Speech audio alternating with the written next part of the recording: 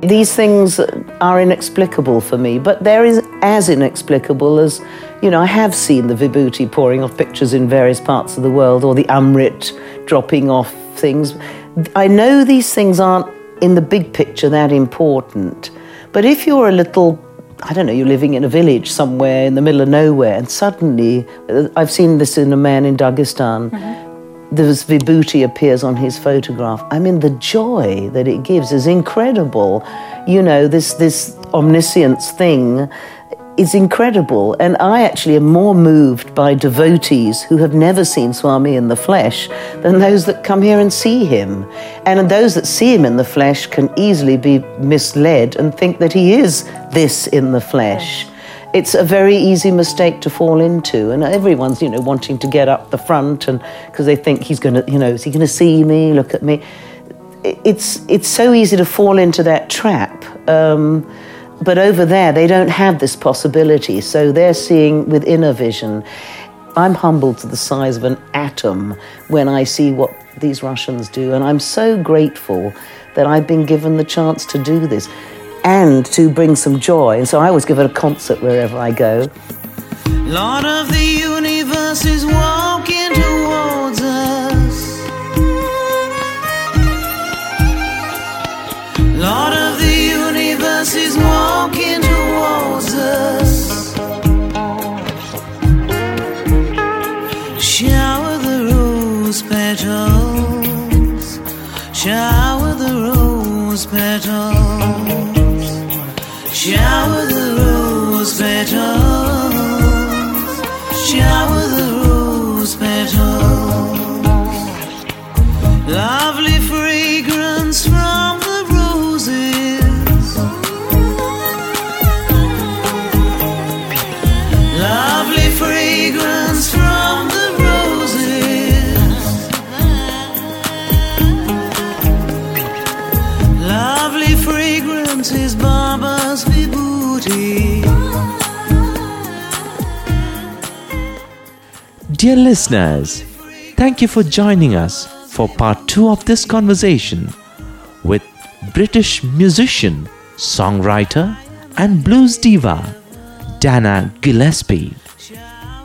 In part 1, we paused where Dana told us of her fascinating discoveries of Sai's glory in remote parts of the former USSR.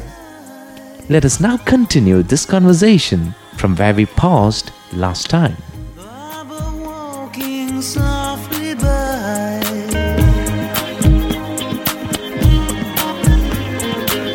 Baba walking softly by. Loving everyone. Shower the rose petals. Loving everyone. Shower the rose petals.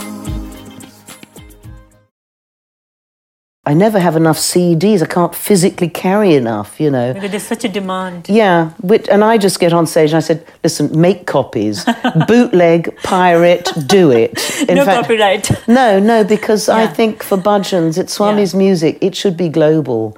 I long for somebody to come into my life and go, let me handle all your whole stock of CDs and I'll handle the catalogue.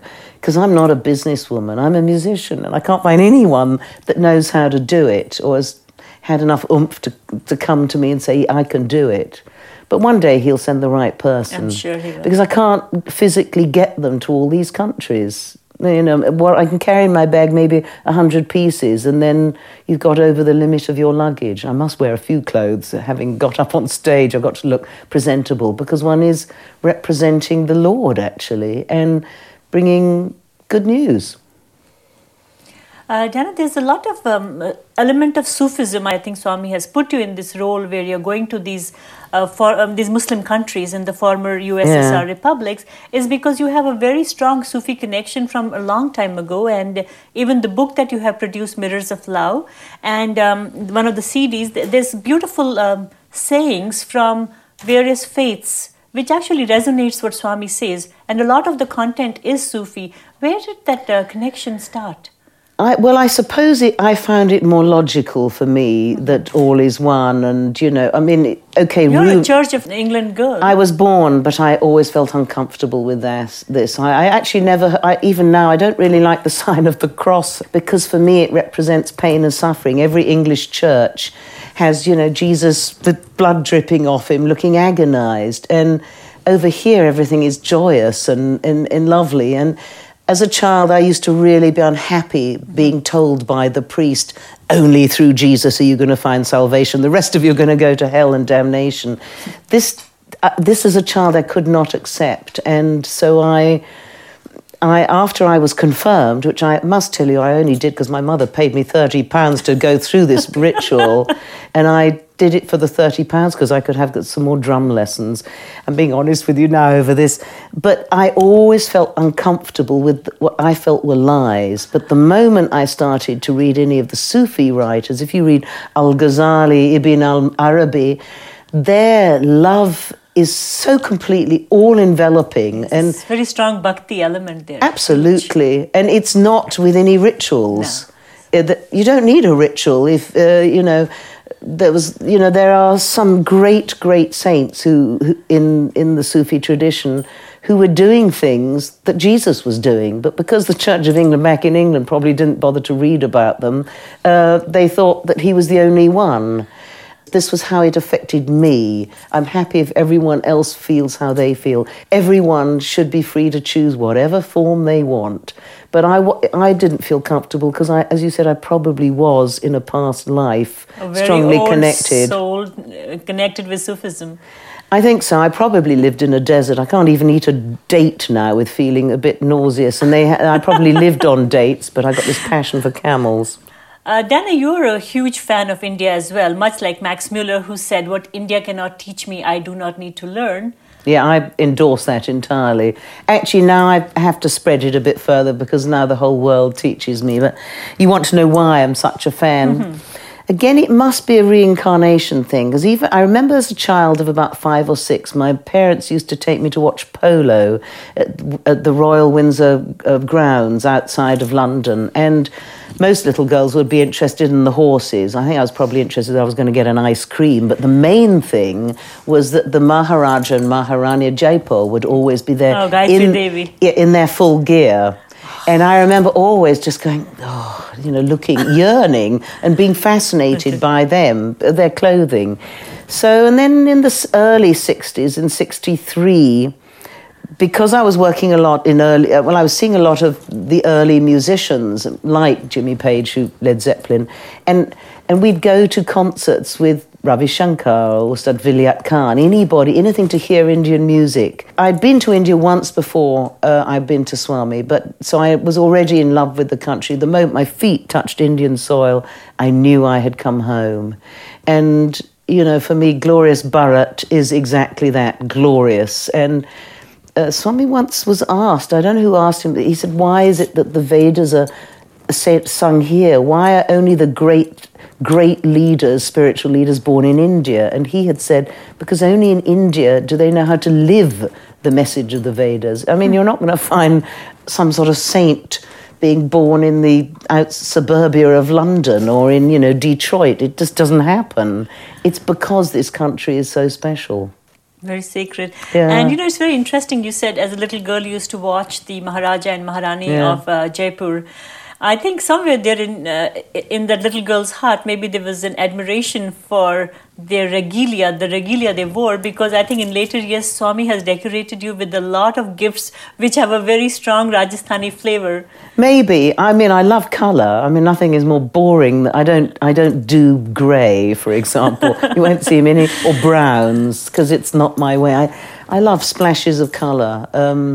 I've always been colourful when I came here, but always in the background. But he did once give me 8 saris in a week. Prior to the saris, you used to perform wearing your Western clothes and a dupatta. Yes, but... Tell us about that. Well, he often would come backstage, as I would call it, just to see that the dupatta was pinned properly, because, with all my movements, you can't have this thing flying off.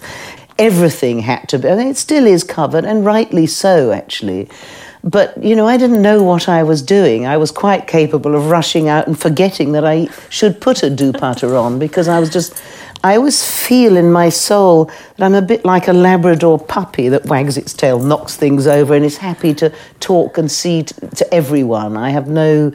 There's nobody that I don't love, because I love everyone, because everything, even people that don't like me, I love them, so that's all right. So it's just this kind of happy state. I've always been a bit like that. And then came the saris all of a sudden? Yes, they did. Well, I was called, you know, that little sort of room at the side, not his interview room, but round the side where in the old days the ladies used to bring tiff in. Yes. I think it's the old kitchen. I was called in there, and he gave me a stack of saris. And he gave me some saris, but one of them was the one I wore for the 80th birthday, but it was about 4 years before. He gave me this thing that weighs a ton. It's heavenly, rainbows and gold, and he put it into my hand. It was so heavy, I dropped it. And our Lord was down on the floor, picked it up faster than I could get down, and I moved pretty fast. And I knew as he gave it to me that I should wear it for the 80th birthday. I just knew it. Mm-hmm. Sometimes you know things. Intuitive knowing. Yeah. It's very clear. Yeah, and I'm grateful when he gives me that, because it, you know, every time that I thought I've known it, I've made some terrible blunder. But when I'm really take time to listen inside and I know it's him, then you can't make a mistake. And it's our duty as humans to tune our inner radio channel to the, you know, our radio receiver, you could say, to the best channel, because when we're in tune with him, we then get the best programs back. It just makes sense. It does. You have performed with some of the finest musicians around the world, but I understand Baba gave you an opportunity to perform with musicians from Glorious Bharat, our local crop of musicians. Oh, yeah, Prashanti Boys. Fabulous. Boys. How was that? It was great. The first time was, I think, about 9 years ago. And in fact, I was about to arrive with my own musicians. And 2 days before, and I got their tickets, everything. 2 days, these weren't my blues musicians. It was other musicians I was doing. I think it might have been the Mirrors of Love album. And this was kind of Indian-y feel, but sung in English. And my musician said, oh, we've heard there's an outbreak of plague. We're not coming to India. Here's your tickets back. And I was totally stunned. So I arrived with no musicians, but I knew I was meant to perform. Somehow I knew. And Swami comes straight over to me and he says, well, where are your musicians? I said, Swami, I haven't got any with me. He said, I will send boys. So boys were sent. The house where I stay, there's a room at the back. And we started practicing there. And I had about 6 boys, I suppose, 6, 7 boys. And they had never played that style before. And everyone worked a whole lot better. And I said, you know, on stage, I'll introduce you all by name. And they went, no, we can't. We're Swami's boys. No names, please. And Swami came and sat in the room at the rehearsal. And the first thing he said, you introduce each one by name. Because we used to perform in the Purna Chandra Hall as well when it was empty, and I'd be sort of sitting facing them and they'd all be facing the curtain because they were wise to the fact that Swami might have turned up. I didn't know about that. And they'd be playing away and suddenly all the music would just sort of peter out and stop. And I'd turn round and he'd be peeping through a crack in the curtain. Sometimes he'd peeping down there. Sometimes just a little bit of hair would come through and then they just sort of stopped. So this was great experiences. But one day, and this is a sweet story because it really shows the compassion of the Lord. One day he said, don't tell anyone, but I'm coming to the house on Thursday. You know, be ready. And when I said, well, can I tell the boys? Yes, you can tell the boys. So boys were told. And I had to tell the house because things were prepared, everything was polished, clean, and the silver was brought out. And there was a table laid out with, you know, about 15 plates of savoury stuff and 15 joyous bowls of paisam, which is my thing I'm mad about. And I'd been worried about how they were going to learn this in time because this was absolutely not the style of music that they did. And in fact, Sai Prakash was on sitar, and this was early days of his playing the sitar. He'd only been playing for 2 years, so I used to make him play before the bhajans in the afternoon. And I'd been saying to the lady of the house where I stay, I said, you know, I don't know how this sitar player is going to do it. It's really not on the ball. It's never going to work. And this used to bother me because the other instruments were merging in. And on the day when Swami came, he came to the house and you could feel his presence as he was coming in. We were just doing our songs and he walked in the door and just, as usual, everyone stops playing and there he is. And he sits in the chair and the first thing he says to me is, "And what do you think of this boy?" And of course it was Sai Prakash and I was thinking, my God, what am I to say? So I said, well, Swami, he's really trying very hard. Well, he's practicing very hard was all I could say. But I actually thought he's going to be pretty out of tune on the day and I hope nobody can hear him. And then we played the songs and he made comments. And actually after the performance of doing the Mirrors of Love, he actually said to me, divine words. And that's because I'd taken the words of the Sufis and put them to music. Anyway, after the practice, we all go into the outer room and there's all the food laid out. And Swami's handing out the savoury plates. And I'm standing right behind him and I'm thinking, oh, Swami, I don't want any of that savoury stuff. Cut that out. I'd just love a bowl of the pies. He just goes straight there, gives a little stir, smile, hands it to me, and then goes back to the savoury stuff. So those, you have to be careful what you think, because you may get it. In this case, I was happy to get it. But then there's a row of chairs, and so I'm sitting down. I didn't actually like to sit next to him. That was kept empty out of respect. So I sat in the next one, and suddenly Sai Prakash, I know he probably would be blushing if he heard this, went into the other room and came back with a little silver pot of thing of cloves. And he looked up at Swami with such love in his face that it really stunned me. I have read, and I know that, but I'd read that somebody had said, if you really want to see Sai Baba, you look at the love in everyone else's face, and there you can see the Lord. And I looked in Sai Prakash's face, and I remember thinking at the time, this look is so amazing. I don't care if he hasn't even got any strings on his sitar. It's worth it for that look alone. Actually, he was fabulous on the night and everyone played perfectly well. But I learn in all these little signs, I feel as if God is taking me step by step to learn from little things, really and small how important things. love is, it overcomes everything in the end. Everything, including musical imperfection. Yeah, but he landed up perfect. But this was a great experience. So I've had the boys come and play with me, I think about 6 times. And the first time they were very kind of slightly stiff and uncomfortable, and I said, for goodness sake, musicians must look happy. I even said it last year, whatever you do, boys, don't sit there like blocks of stones. Look happy, because nothing is more depressing for an audience to look at people who aren't joyous with what they're doing. I'm sure it was a great learning experience for them to work with you. Yeah, and for me to work with them too, Likewise. Especially at the 80th birthday. I told everyone, please put a tent over the place where the musicians play. And they all said, no, it's not going to rain. I said, I know it's going to rain. Put a thing. So they put a shamiana on, but only for people who play sitting down. And I sing standing up. So I stood out in the rain, got rained on, and they sat under the cover. But these boys that I've been honoured to work with them. The dedication, the staying up late at night, because they're working on their drama thing and they're working on a load of other things. I learned from them too. It's a joy, it's an honour. Dana, you are so passionate about Swami and his teachings and your love. It just comes through in everything you say. And yet it is, for some of us, it's very hard to make sense of the fact that you perform your music in places which are quite dark. Extremely dark. And where, people are not generally contemplating upon God in a club or a pub where you're performing.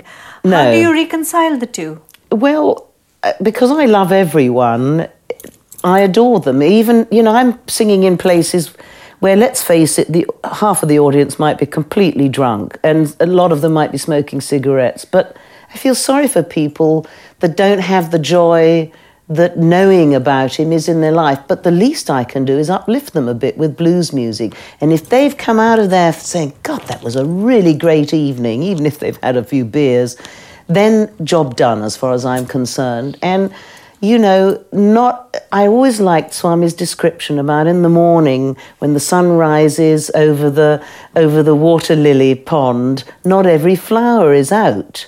This is how I see the audience, and they are as loved by Swami as anyone else. Swami was once, somebody said to Swami, oh, so-and-so person, oh, he's very close to you. And Swami said, no, Nobody is more close to me than anyone else is close to me. Everything is equal. And this is how we have to be, non-judgmental. You know, if somebody... I'm a little funny with alcohol because I hate alcohol personally, and I've always hated it even as a child. That's the old Muslim of me coming out. So I don't quite know how drunkards are going to react. I'm a bit nervous. But if they're enjoying the music, then I'm giving them some pleasure. And so I've sung in appalling places, you know, whereas, you know, legless crowd.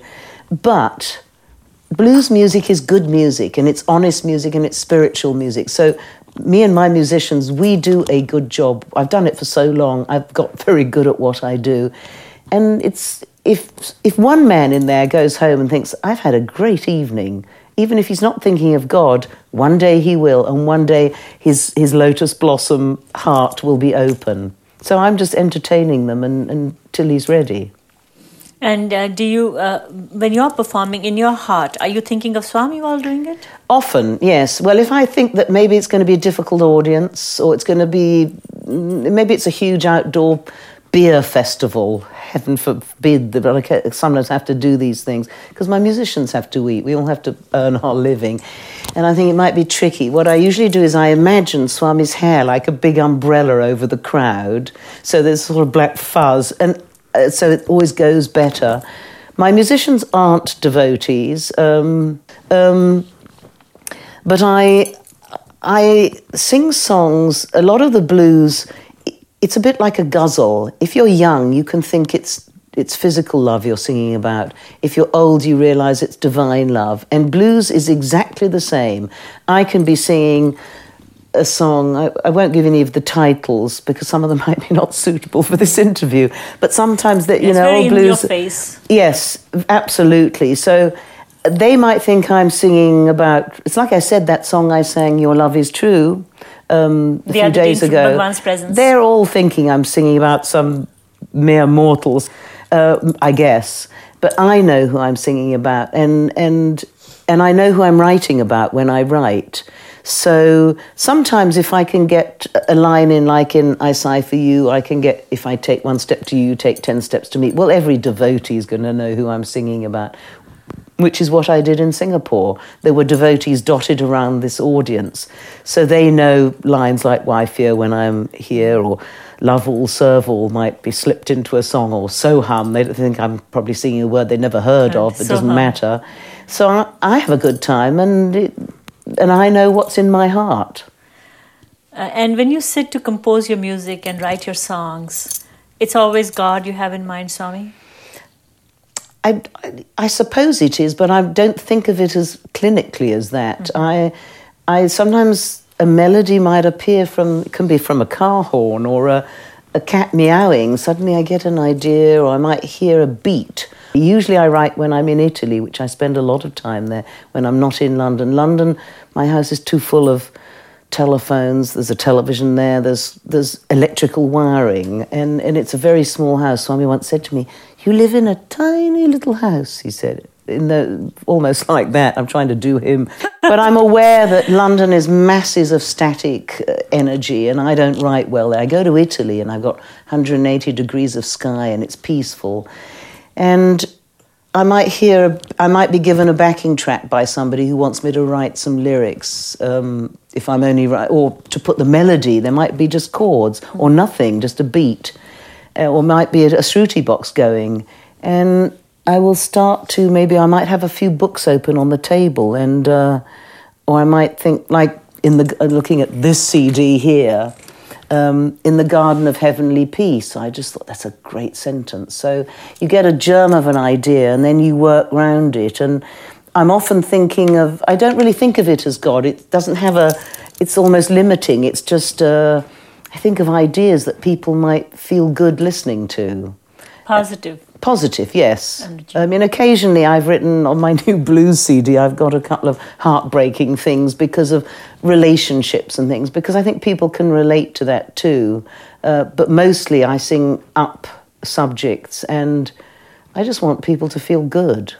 That's my duty on the planet. And it should be everyone's duty, you know, to make everyone else feel good. But I had a mother who instilled these amazing things. My mother was full of wisdom, always saying pithy sayings like, "Blessed is he that expecteth nothing, for he shall not be disappointed," stuff from the Bible. And she used to drive the car, taking me to school, singing hymns at the top of her voice. It was just a melody for us. We weren't particularly religious family, but they were good melodies. Mm-hmm. And your mother did accompany you to see Sai Baba? Yes. Because of your interest? Yes. Tell us about that. Well, when I came back the first time, when was it, nearly 30 years ago, full of enthusiasm, I thought everybody... in the world should know about everyone, this. The good news, he's here, must tell you about it. And they all blanked me. They all said, "You've lost the plot, you're out of your head, you're off your rocker." The only ones that believed me were my parents, because they said, "We know you, and if you've seen something, we believe you." So my mother, but they'd remarried my parents, so I had two sets of parents. They were both great, so I had a double set, which actually was a boon. And my stepfather was fantastic. My mother said, "Yeah, he wanted to go." So I accompanied them. Within the first year, I came 3 times, once alone with my father's wife, and then my mother and stepfather. And my mother said, "I know that when my husband..." because he was 10 years older than her, "when he is no more, I will come again." Because it was difficult for him. He is very slim and there was very English. If you were at Central Casting and you were about to cast an English man, you would cast him as the English man. And, and when sitting on the sand, no shade, and it was difficult for him. But the moment he died, within the next year, I brought my mother here. She was in tears a lot. And in fact, Swami didn't talk to her in the first year. I think she was too fragile emotionally. And I've noticed too that if you're too fragile, and I've been at times fragile, he's not going to take some weeping woman in there. He doesn't want that sort of thing. He wants us strong, and he makes us strong from far off sometimes. So the second year after my stepfather died, my mother was stronger. But then when we were called in, and we had quite a few interviews together, he and I, and with my mother, and I often would sit very close so that I could interpret, because sometimes my mother wouldn't know what Abhishek meant, things like that. And she had quite bad arthritis, which now, of course, I've got. And he stroked her hands like that and said, "No, arthritis." And I went, "Swami, I've got it too." And he gently pushed my hand. I think, "I'm dealing with your mother now." I mean, he's got such a way. But he wants us to be happy. And my mother was happy at the end. He said to her, "What's your religion?" And she was quite surprised by this question. And she said, "Well, Church of England." He immediately gave her an amazing crucifix, which is an odd thing to give to Church of England, because the crucifix is not the main thing, it's for Roman Catholics. Yeah. He was great with her. You've known Swami for 30 years, you perform for him, you've integrated him in your life, which for many is very diverse from a spiritual path, because you're in a business that involves glamour and money and entertainment. How do you relate to Bhagwan Sri Satya Sai Baba at the end of this? All these many divergent experiences that you go through in life. Who is Sai Baba for you? The more I come here, or the more I think about him when I'm travelling or at home, I realise that I know absolutely nothing. I mean, I can talk till I'm blue in the face, but I know nothing about him. And I now know that the emptier I am of having no desires and not wanting anything is by far the best way to be. I just have to try and hope that the things I do are the right things and that they are guided by him. I don't really want to mess up any more than I have done in my past. But we all learn, probably the worst mistakes is our best learning curve. I don't know what he is. Many people who come here all say they feel his presence so much more when they go back home. I'm talking about the Westerners and probably a lot of Indians. And I think this is a good thing, because we have to realise the body is so unimportant. His body or any of our bodies, in the end it's unimportant. It's the spirit and it's his message of love. And this is the thing, there's so much literature on him, and I often am reading stuff about him, and I'm always happy when the Sanatana Sarati drops on my doorstep. But I don't think instantly of how you see him now. Though often when I'm on a bus or a plane, or I still travel by bus in London because it's the easiest way to get around, I suddenly get a glimpse. I think I've seen him over there, and then I see, no, it's just a bit of orange with black above it on a advertising board or something. But I see him often, but not like he looks. It's just, oh no, it's not him, you know. But he's always in the back of my head, and even as we're talking, or if I'm talking to anybody, I've got in the back of my head, Swami, Swami, Swami. It just keeps going on in the back of my head. That's the name how I speak to him, as Swami. Some people will be saying Baba, occasionally Baba. I'm not usually saying Sai Ram, Sai Ram, Sai Ram, which a lot of people are. I just, Swami, you know, please guide me. Is this the right thing to do? If I get offered a job and I look in my book, should I take this? And I will think, you know, is this ethically right? Should I, Swami, help me? And I hope that he gives me the right decisions. So emotionally and spiritually, you're so dependent, or you're involving Swami in a lot of your daily activities. At the same time, you're exactly, and at the same time, you say you still have no idea who he is. No. So this mystery that Satya Sai Baba represents to you is so overwhelmingly present in every aspect of your life. If you had to explain this rather irrational behavior to somebody who did not understand Baba, how would you say that? How would you explain it? Well, I try. I'm no scientist, but I try and explain, and I go back to quantum physics. That we are all matter and energy. In other words, we are all one. So he is the same as us, only he's more than us. I mean, I know he's always said if he appeared in his truly cosmic form, we'd all burn to pieces. And there's this famous Sufi saint said, if I told you what I really know, everyone would shrivel up and die. And it's true, we don't need to know. We're limited. We can't. Our brains aren't big enough to take in that whole thing of what he is. So I just try and explain. For people who don't know, I say he's a spiritual guru. I say I've got a guru now. I usually say it happens to women my age. You know, I'm nuts. Let me get on with my crazy life. But if they're interested, I will try and explain about, you know, the second incarnation, there's a third one to come. And if I see them glazing over and they can't take that information, I back off a bit. But I try and talk to people as they can understand it. Muhammad himself said, only speak to people at the level that they can understand. And, you know, from a leaf to a snowflake being all over the world completely different. How amazing this is. We are all one. And when you know this, and when you know it, not just read it, but you actually know it, and it's in your cells, you function differently. I mean, I don't function through life as I used to 30 years ago, but I'm also aware that he could take this feeling away at any moment. I could be slung back on the heap of non-understanding. The Sufis call it a state of contraction and expansion. And I'm aware that pride will be a terrible downfall, pomposity, the most awful one, or thinking you know anything, terrible. These are for me the sins that would destroy me. And so I could be back down there in a state of absolute non-grace. I don't take anything for granted. If I feel this way and this joyous, it's because he's given it to me. It's nothing I've done. I don't do anything. I just sit here and chat away. Dana Gillespie, it's been such an honor to listen to you and have this conversation with you. Thank you for sparing us your time. It's been a great honor to sit and talk to you, Karuna. Likewise, and I'm sure our listeners will absolutely enjoy listening to your riveting conversation. I hope so, and that's what it's for. Thank you. Sai Ram. Sai Ram.